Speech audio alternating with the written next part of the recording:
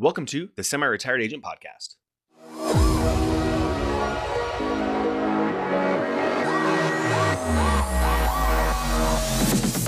Have you ever thought about what's next? You sold your first home, then you sold 10 homes, and eventually 100 homes.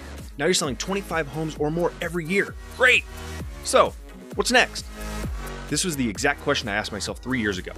And when I thought about it, I realized what I really wanted was to leave a legacy. And the cold hard truth was, I wasn't going to be able to do that just by selling more homes.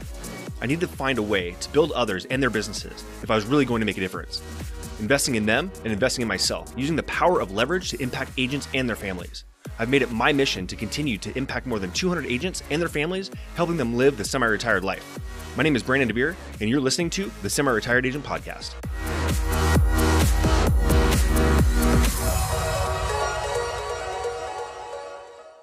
Hey guys, welcome back. Here we are, Chapter 9, Understanding the Old Model. And you'll see what I mean by the old model. You'll understand why I don't put tradition there, because we talked about tradition earlier, and we can see how tradition can affect us. So just like anything, in order to grow into something new, we'll have to understand where we were. Where we were, and to best understand where we're going, we need to understand where we have come from. And I want you to think about this for a second.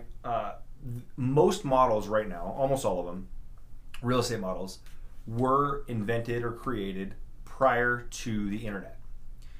And for the most part, all companies until recently kind of work on this same idea of the way that of pre-internet type stuff. But now we have the internet, which kind of changes everything if you think about it.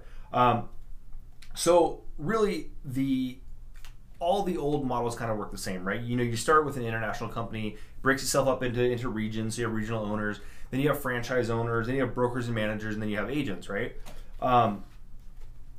This was a great model pre-internet, and the challenge now is in the modern day is that in order to do this, it's the cost of the brick and mortar, and why you have to use brick and mortar in order to keep that franchise going. And what's happening is that people are paying unnecessary costs for not just to pay everybody above you, as far as the agents make the commission, then they pay a little bit to the brokers and managers, they pay a little bit to the franchise owners, a little bit to the regional owners, and then to the international company, right?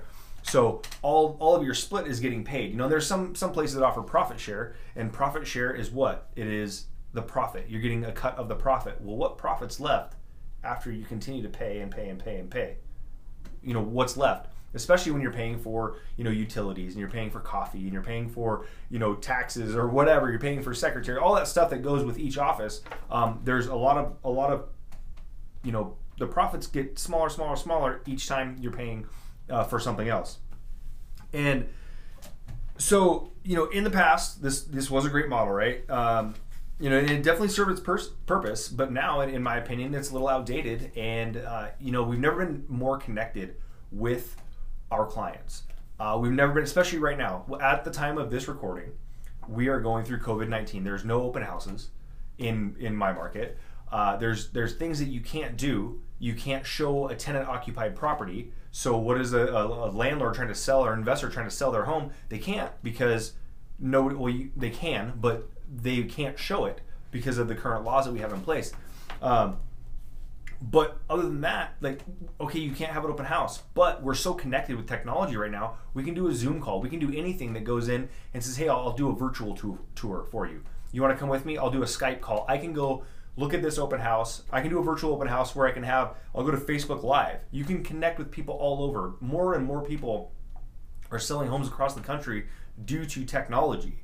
And again, remember I was saying that, sometimes we get bombarded, and I told you that I was talking to some people in tech, and they're saying how far we were behind in technology. And it's funny that we continue to fight this technology. I know people still to this day that won't do an electronic signature.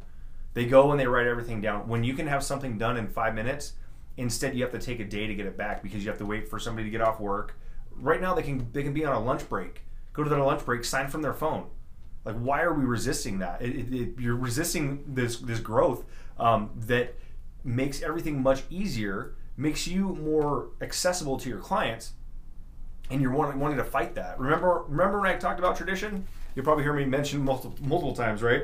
And this is exactly what I'm talking about, is that we look at this is the way that it has been done.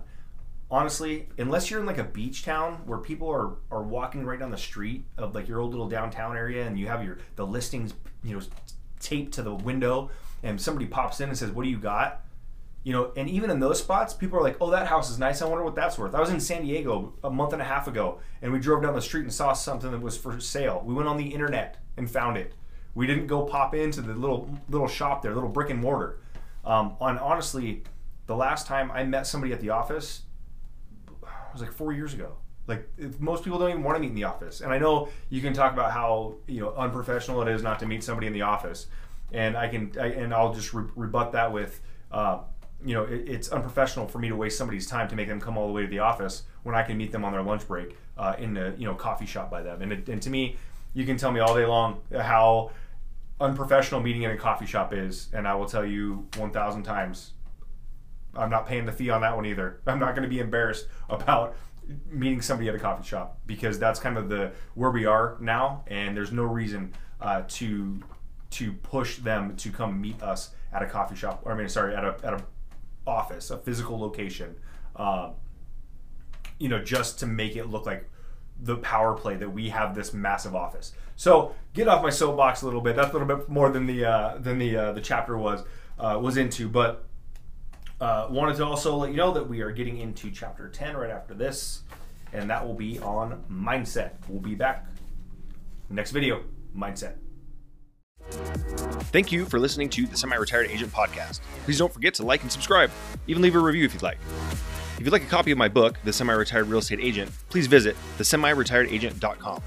Or if you'd like to find out if you have what it takes to become a semi-retired agent, visit semiretirednow.com. See you on the other side.